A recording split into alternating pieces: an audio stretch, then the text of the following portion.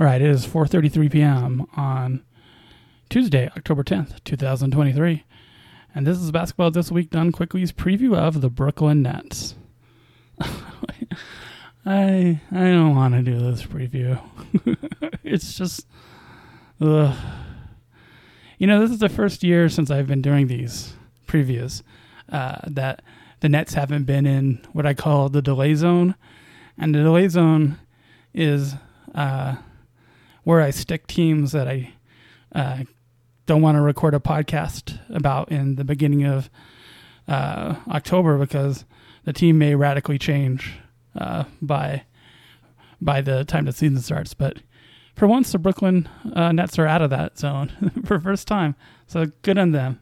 I don't know. I even wrote in my notes. My notes are IDK, not a ton to talk about. No picks, so they can't really tank. East isn't strong, so they have a chance to make the playoffs, but they don't really probably aren't going to make a lot of noise. Who knows? Maybe they even get to the second round just because of the East is such a weird place this year, but it's kind of a pointless team. Not worth thinking about too much. They're definitely worse than the Nets were going into the season last year. Probably better than Nets were, at the trade deadline, but yeah, worse than at the start of the season last year. Yeah, sorry, Nets fan.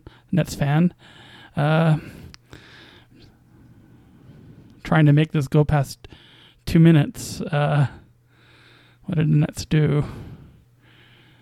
Well, they added Lonnie Walker the fourth. I like Lonnie Walker the fourth a lot.